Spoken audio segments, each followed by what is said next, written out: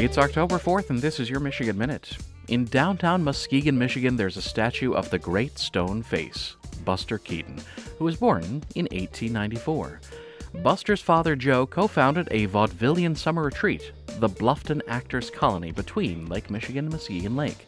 As film grew in popularity, the vaudeville actors dwindled, but even now, the International Buster Keaton Society hold their appreciations for films like 7 Days and The General at Muskegon's Frauenthal Theater. Also today, in 1923, Oscar-winning actor Charlton Heston, born in Evanston, Illinois. Much of his childhood, though, was in St. Helen, Michigan, a bit west of Houghton Lake.